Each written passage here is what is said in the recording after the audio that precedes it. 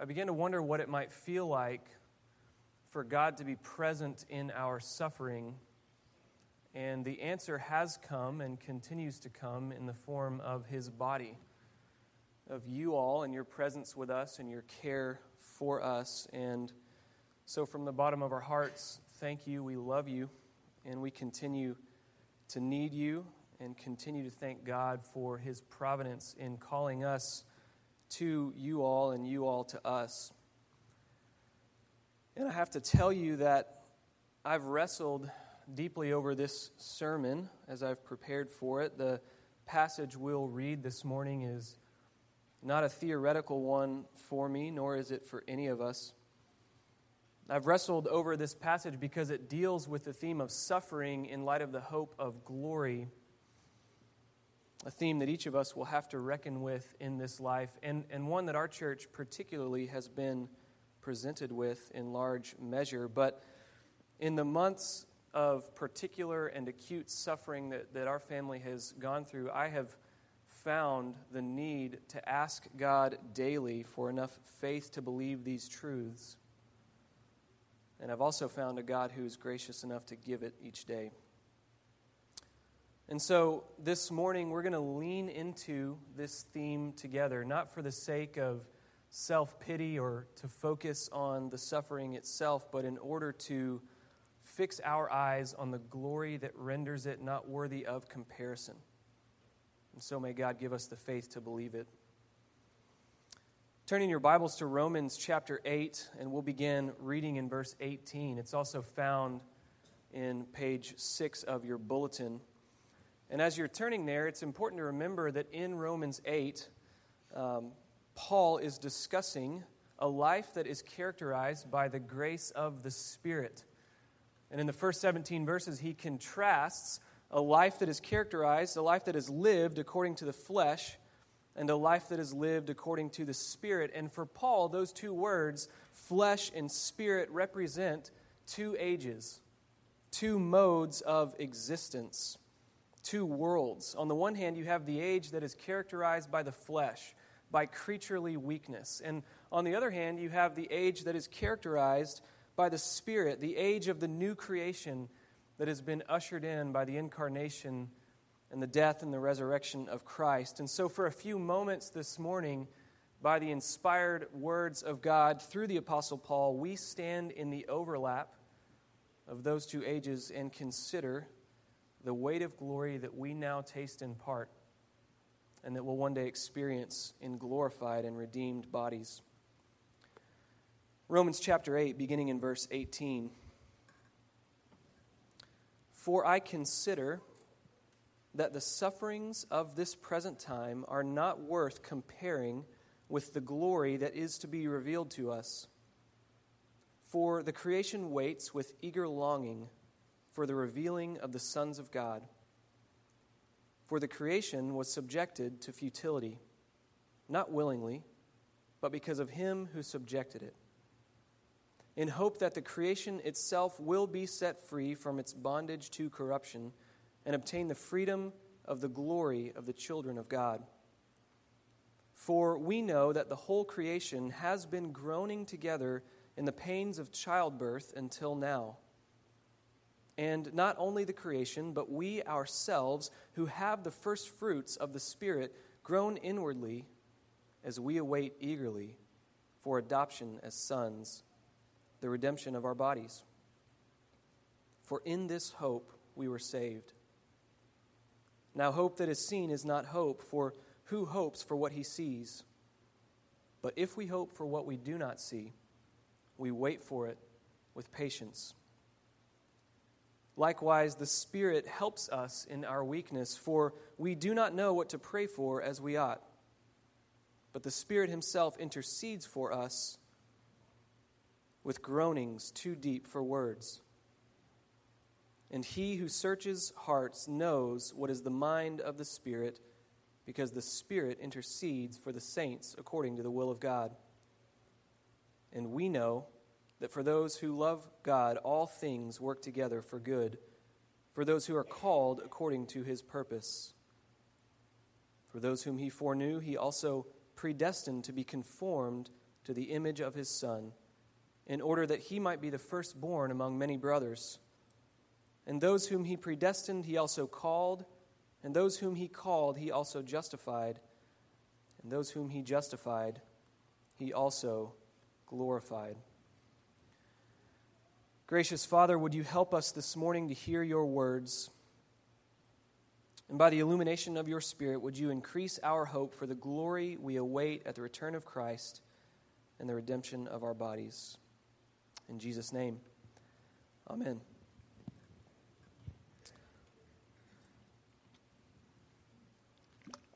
Well, it is not among the requirements for membership in the PCA, but it is highly encouraged. Or maybe I'm just hoping that so many of you are like me and share my nerdy passion for fantasy novels that give us pictures of other worlds. Either way, I expect that some of you have read J.R.R. Tolkien's classic, The Lord of the Rings. Others of you, no doubt, have spent countless hours watching the extended editions of the films. But if you haven't read the text, or if it's been a while, I'd like to highlight one particular scene that the films just can't capture, I think, the way that the words of Tolkien himself originally did. Frodo and Sam, two hobbits, have journeyed for some time toward the land of Mordor in order to destroy the Ring of Power and the fires from which it was forged. And at this particular point in the story, they now have to journey through the land of Mordor, or the land of shadow, as it's described in the book. It's an appropriate title, for even the land itself bears a particular oppressive darkness that maybe the films do portray. And throughout their journey, Frodo and Sam find themselves in the shadow of the eye of the enemy. So it's a dire and dark journey, and at this point in the story, these courageous hobbits have reached its darkest point. They are overwhelmed, they're exhausted, and so finding a protected place to rest, they eat a meager meal and they attempt sleep. And Sam Gamgee, Frodo's faithful companion, takes the night watch on this occasion, and as he peeks out over a little crack in the protected place where they are sleeping, and he peers out over the mountain, and he watches a white star twinkle for a little while, and Tolkien writes that the beauty of it smote his heart as he looked up out of the forsaken land, and hope returned to him. For like a shaft, clear and cold, the thought pierced him that in the end the shadow was only a small and passing thing. There was light and high beauty forever beyond its reach. Sam experienced in that moment the same reality that the Apostle Paul is describing in Romans 8, verses 18 and following. He says, I consider that the sufferings of this present time are not worth comparing to the glory that is to be revealed to us. And Paul has reckoned with the sufferings that characterize this present age. He's even promised them for those who are united to Christ. He's reckoned with such suffering and darkness in the land of shadow, but he's done so in light, in view of the light and high beauty that is forever beyond its reach in the age to come. And so in these brief moments of reflection on God's Word this morning, we will come to see that for the Christian, the shadow of the suffering of this age is but a small and passing thing, for there is unmeasured glory awaiting us in the next. And we'll see that Paul has really reckoned with these truths in light of three big realities, and the first one is this: we are promised a deliverance from futility and decay. Paul tells us that the creation waits with eager longing for the revealing of the sons of God, for our full redemption at the return of Christ. And maybe a natural question here is, why should the rest of creation be so concerned with our deliverance? Why should the fields and the trees and the thousands of animal species and the whole created order be concerned with the redemption that is to be ours? Paul tells us, because the whole creation was subjected to futility and decay. It's almost like a commentary on Genesis chapter 3. Paul reminds us that the creation was subjected to futility because of the curse of the fall, when God said to Adam, "Cursed is the ground because of you. In pain you shall eat of it all the days of your life, and thorns and thistles it shall bring forth for you. We might be tempted to hear something like that and lament the fact that it seems like this time of year we are mowing our lawns every other day, and that's futility. I felt like that when we lived in Florida. I couldn't keep my tiny patch of grass from growing. But that's not futility, for God designed creation to grow.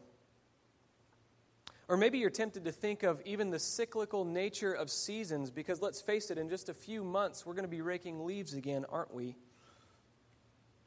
But that's not futility either, for God ordained seasons and days and years at creation.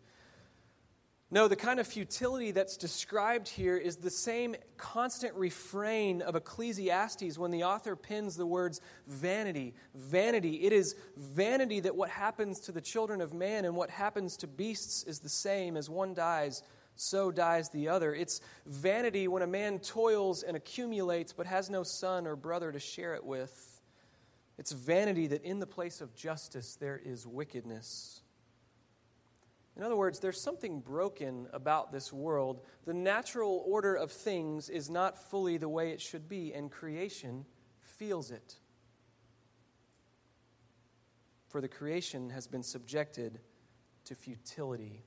It's the kind of futility that's characterized by corruption, by decay, as Paul tells us in verse 21, the process of every created thing breaking down. It's the inability of creation to attain the ends for which it was made. And so creation groans. And yet, it groans in hope. In hope that the creation itself will be set free from its bondage to decay and obtain the freedom that is associated with the glory of the children of God. And not only the creation, but we ourselves groan in this hope. We eagerly await the redemption of our bodies, our promised deliverance from futility, the day when our bodies will no longer be subject to decay because they will be made like the resurrected, glorified body of our Savior. The day when we, as God's adopted sons and daughters, will no longer be subject to the suffering that characterizes this age. The day when we will reach a land beyond the land of shadow. The prophets of old spoke about this day. In fact, Isaiah 65, which was read to us earlier, gives a picture of the freedom from futility that characterizes the age to come. Isaiah speaks of an infant dying 100 years old, and an old man filling out his days, and a wolf grazing with a lamb. Why does Isaiah use these images? Because it's futility. It's futility that an infant should die young. And it's futility that an old man should not fill out his days. It's not the way things were designed to be. And it's the kind of futility that compels our groaning and creation's groaning to be free. But the promise is this: that freedom is coming. That freedom is coming, and so what is our response? Our response is hope. In this hope we were saved. The hope of deliverance, the promise of glory, of redeemed and glorified bodies at the return of Christ. And it's a hope that produces steadfast endurance. The word here translated patience in many of your Bibles is an interesting one. For the ancient Greeks, it was a subset of one of their four prominent virtues of courage. It was a personal bravery derived from within oneself. And in Stoic thought, it meant a schooling of the will, a training of your will to attain indifference. And this, for the Stoics, yielded the fortitude to endure suffering. In the words of one of the great philosophical works of our time, we could translate this kind of impulse to Stoicism to conceal, don't feel. Any Frozen fans out there? If you have children. And in Dallas, we're pretty good at this, aren't we? I mean, pulling ourselves up by our bootstraps and calling it fortitude. at suppressing our emotions and masking them with the concealer of the good life? And no matter how much the Disney movies try to compel us to express our feelings, we all know deep down there are certain things that we just need to keep to ourselves. But that's not the way the Bible uses this word. No, this steadfast endurance, this patience is not a personal bravery nor a stoic indifference, but a steadfastness of character that can only come from clinging to the faithfulness of God, by which He has promised to deliver us from futility and decay, and which, by the way, is characterized by a corporate groaning. We groan together, and we hope together, because we're promised a deliverance from futility and decay. And since Paul considers this reality to be true, he reckons our subjection to suffering and futility and decay not worth comparing to the glory to be revealed. But there's a second reality by which Paul reckons this to be true, and that's this: we have a present down payment in our weakness. A present down payment in our weakness. In verse 23, Paul claims that we ourselves, the adopted sons and daughters of God, have the first fruits of the Spirit even during this age in which we groan. The Holy Spirit is the first installment in the redemption that we've discussed. In fact, it's because we have the first fruits of the Spirit as the down payment of our full redemption that we groan. We've tasted of the powers of the age to come, and we groan for it in hope. It's fitting that we should discuss this aspect of the Spirit's ministry in our lives on Pentecost Sunday, that day set aside on the liturgical calendar to celebrate the outpouring of the Holy Spirit in Acts chapter 2. It marked a new beginning, a new era in redemptive history. The Spirit joins inseparably the two ages that we're discussing here today. The age, on the one hand, that's characterized by futility and decay, and the age to come that's characterized by unmeasured glory. And the Spirit allows us to stand at the precipice between this age and that age and groan for it with the eyes of faith and hope. Like the hopeful groan of a mother who has for months felt the gentle kicks of her baby and now labors to give birth, we groan because we've already tasted of the glory of that world. And the counterintuitive nature of the gospel teaches us that even in our weakness, and especially in our weakness, we taste it all the more, for the Spirit helps us in our weakness. Though we are too weak to even know what to pray for as we ought, the Spirit Himself intercedes for us, according to the will of God, with groanings too deep for words. What's going on there? What are these groanings that are too deep for words? Can I just tell you? I don't know. That's an okay answer, especially when you're on the floor at Presbytery and you don't know the answer to the question being asked. It's better than making one up.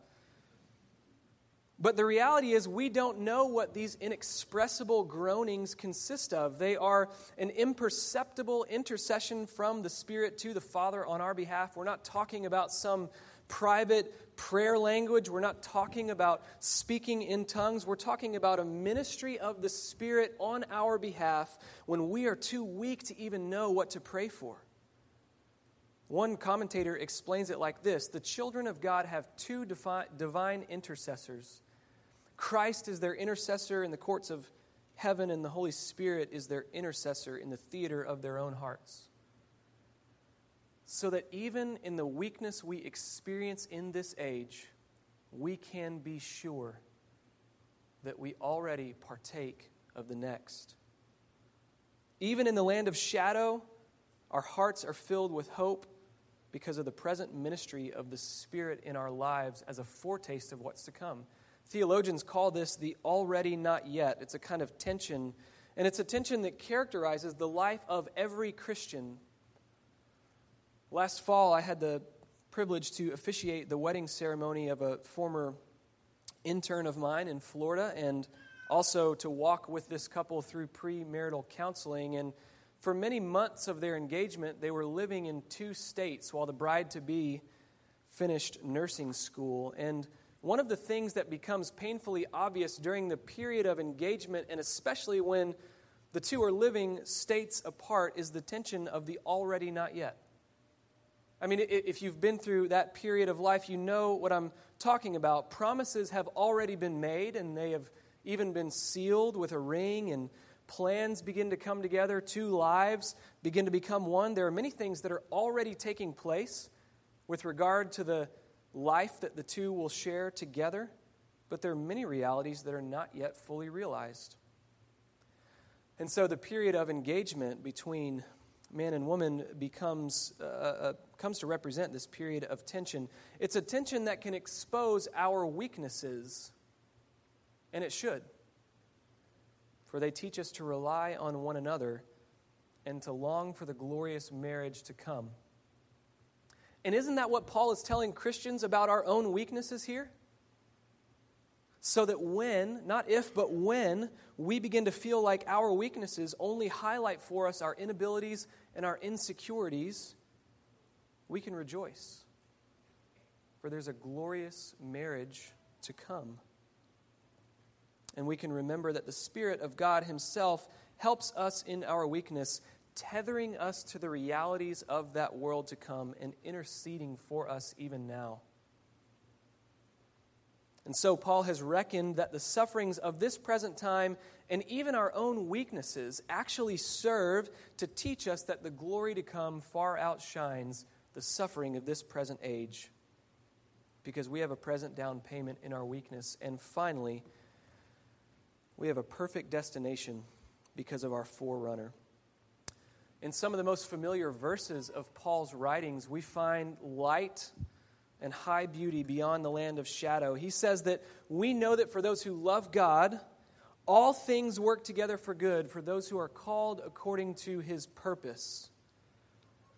And though Paul has already promised suffering for those who are united to Christ, and though he has pointed out that this present age is characterized by futility and weakness and decay, he can say with confidence that all things work together for good for those who are called by God.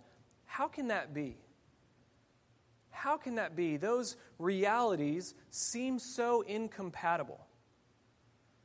Apart from a faith that allows us to see beyond the land of shadow, this verse is either a sick joke at worst, or it's a trite comfort at best. And we've all heard it used that way, haven't we?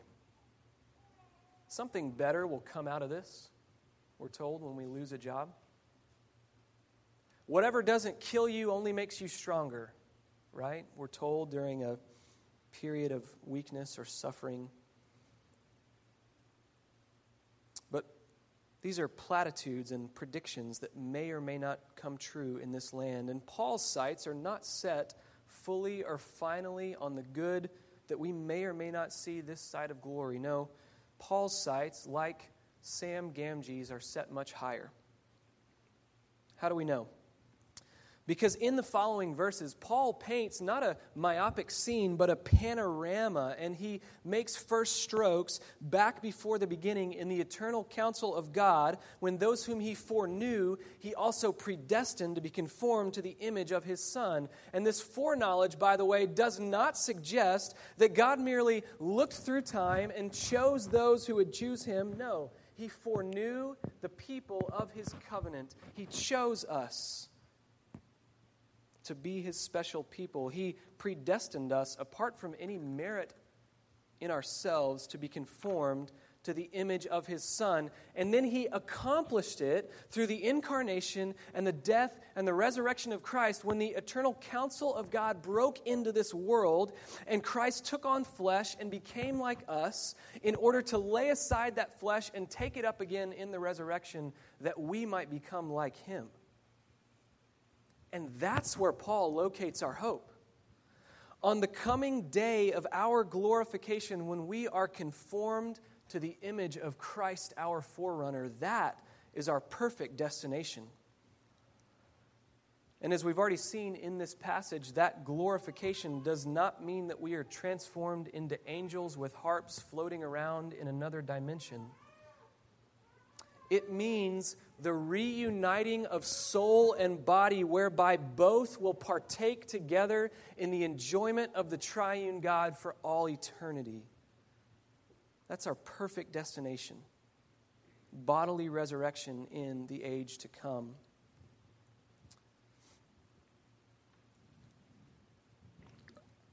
Just this week, some 3 months after Henry's death, the permanent headstone which marks his grave was installed. And it's been for us another one of these milestones in the process of grieving Henry's death. And prior to this week, if you had gone to his grave, you would have seen a small temporary plaque there with his name and the dates of his birth and death. But the stone that is there now, and that now marks his grave, is permanent. And that's perhaps why we had such difficulty when we were consulting with the cemetery staff about what it should say.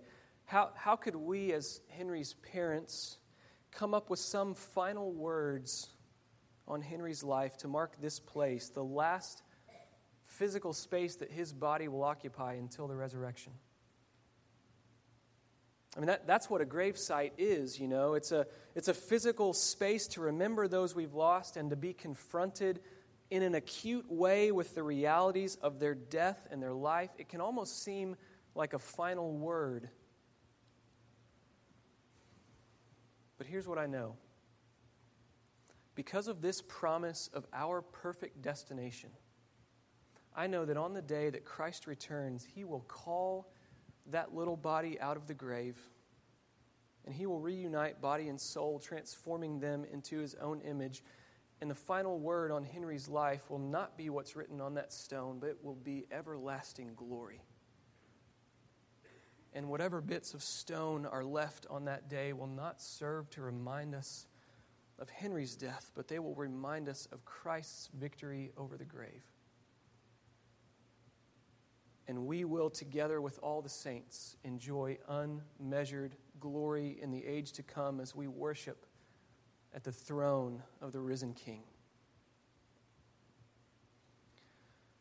And this glory is as sure for God's people as their own calling and their own justification. It is coming. That's why Paul uses the past tense of glorified here. It's sure in Christ. It is the final word. It is our perfect destination, so that in the end, what Paul has just done here is set up two great pillars, two great monuments for us to consider along our present pilgrimage. One in eternity past when God chose us to be His own, and one in the glorious age to come when the fullness of redemption in Christ will be realized and we will be made like Him. And it's only when we step back and view the panoramic scope of God's redemptive purpose that the sufferings of this present time are not worth comparing to the glory that is to be revealed to us. And yet so often we can't see beyond the land of shadow. When Frodo and Sam are near the end of their journey to Mount Doom, Sam attempts to steal Frodo's heart by reminding him of better days. He asks him to recall the warmth of good food and some of the wondrous things they'd seen together. And Frodo, overcome by the dark power of the ring, responds, "I know such things happened, but I cannot see them. No taste of food, no feel of water, no sound of wind, no memory of tree or grass or flower, no image of moon and star are left to me. I am naked in the dark." In the last 3 months, I've felt that way more often than not. And I think we've all felt that way if we're honest. Though there is light and high beauty beyond us, we can't see it. All we can see at times is the darkness. And so, what is the answer? The answer is hope. Now, hope that is seen is not hope. For who hopes for what he sees? But if we hope for what we do not see, we wait for it with steadfast endurance. We cling to the faithfulness of God and the surety of His promise to deliver us. We glory in our weaknesses, knowing that even in it the Spirit tethers us to the coming glory. And we consider our great forerunner, who entered into this land of shadow, becoming like us, that we might become like Him. We consider Him, and we consider the glory to be revealed when He returns. We now stand at the edge of the dawn of that world. And though we can't see it, we wait for it with hope. In the name of the Father, and of the Son, and of the Holy Spirit. Father, we bow before you this morning as partakers in your Spirit through faith in Jesus Christ, our forerunner. Would you give us strength to believe that even in our weakness, your gospel calls us to groan for the world to come, so that we might forever enjoy the freedom of the glory of the children of God.